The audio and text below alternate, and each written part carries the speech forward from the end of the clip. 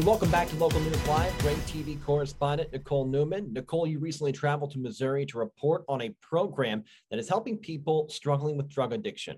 This particular program, yes, it's in Missouri. It spans 4 counties. It's through the Douglas County Health Department, and it spans Douglas, Ozark, Wright, and Texas counties. And it's called a Community Navigator Program. So essentially, there are 2 community navigators that are over, each have 2 counties. One is over Douglas and Ozark. The other is over Texas and Wright counties. And basically what their mantra and their goal is for anyone who is struggling with substance abuse, regardless of what it is that you are using and why you're using.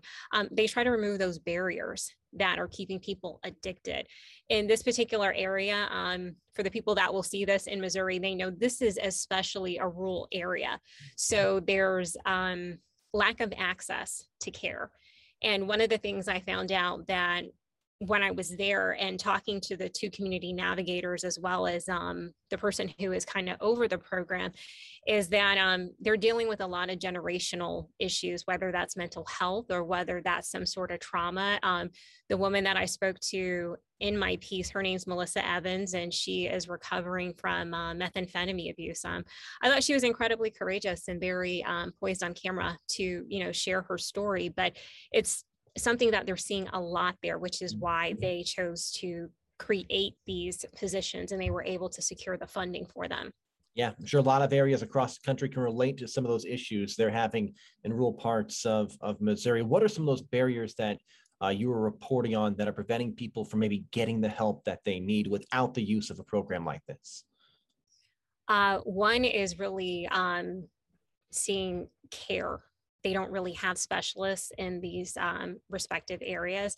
And, the pandemic is also adding an added hardship because the wait time for them to get them into facilities across the state is much longer. I think I was told at one of the facilities, there's hundreds of people, 300 to 400 people that are waiting in line to get into that facility. So that's one thing. The other thing is finances. Yeah. Whether that's they don't have the money to get gas in their car to get to these appointments, or just gas to get transportation, period. And so basically everything is just like, if you're in the program and I'm your community navigator, what are Ryan's triggers? What are the barriers that are keeping him from being able to stay clean? And that's what I work to mitigate with you to remove those barriers to help you with that. Well, that's great information. How did this program form? They saw a need. That's essentially what it is. They saw a need. And I believe there were task force meetings that were held in 2019. So this program launched in 2020. So it's a fairly new program. The task force meetings were held in 2019. And then in 2020, through Missouri Foundation for Health funding, they were able to create these 2 positions. And right now what they want to do is they see the need for it.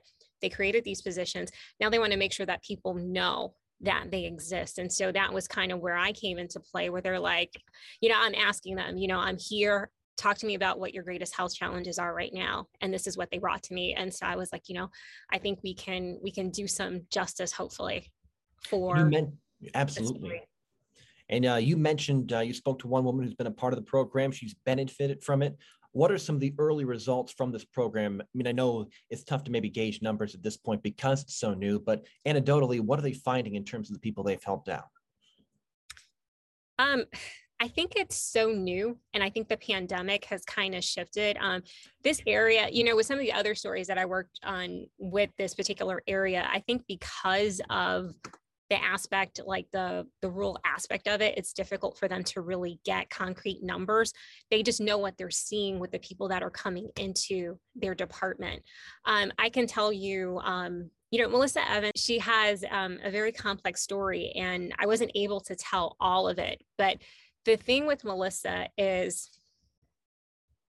so, unfortunately, she had this very traumatic experience when she was younger of being abused by her father sexually.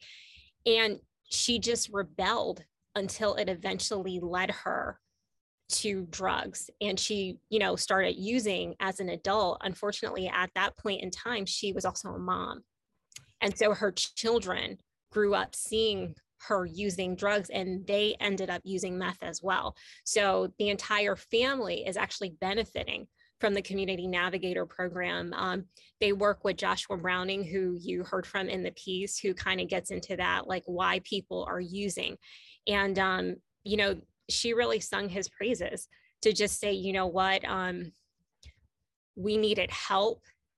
And we also needed help from somebody who wasn't going to judge us. Yeah. And I think that that's the other aspect of it, is that there are people who want to get help, but they're scared to get help because of having to share their story and explain what their situation is and how they got there.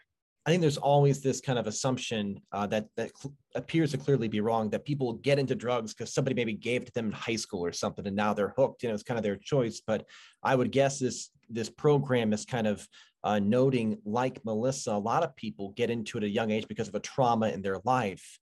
And it's something that they just turn to in a moment of desperation because of something they had no control of, it seems like.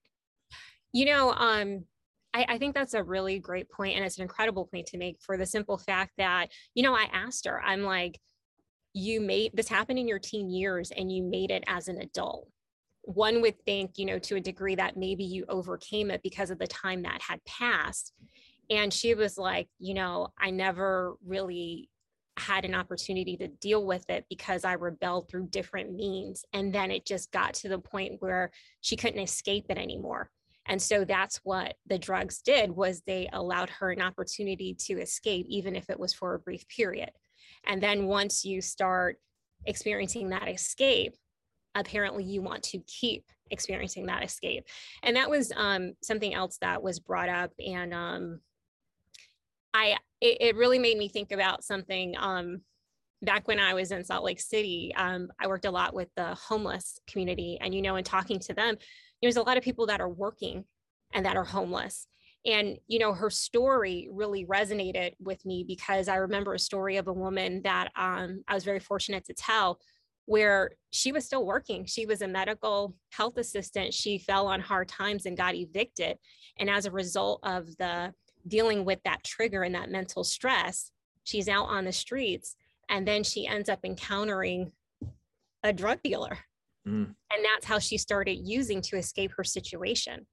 And one of the things that the navigators talk to me about is, a lot of this too is generational. Melissa's situation is something that, you think one aspect, and that was something that we talked about too, because she's dealing with this through the realm of being sexually abused. For someone else, they may have a different trauma, they may have a different trigger.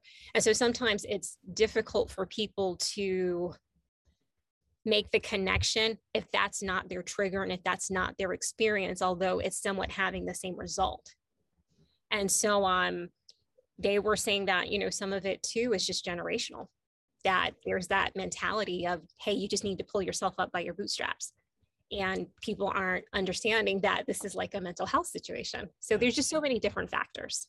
That's such great insight. And then my last question is, does this program believe they can maybe take what they've learned or what they hope they will learn, maybe apply it to other corners of the country dealing with similar issues?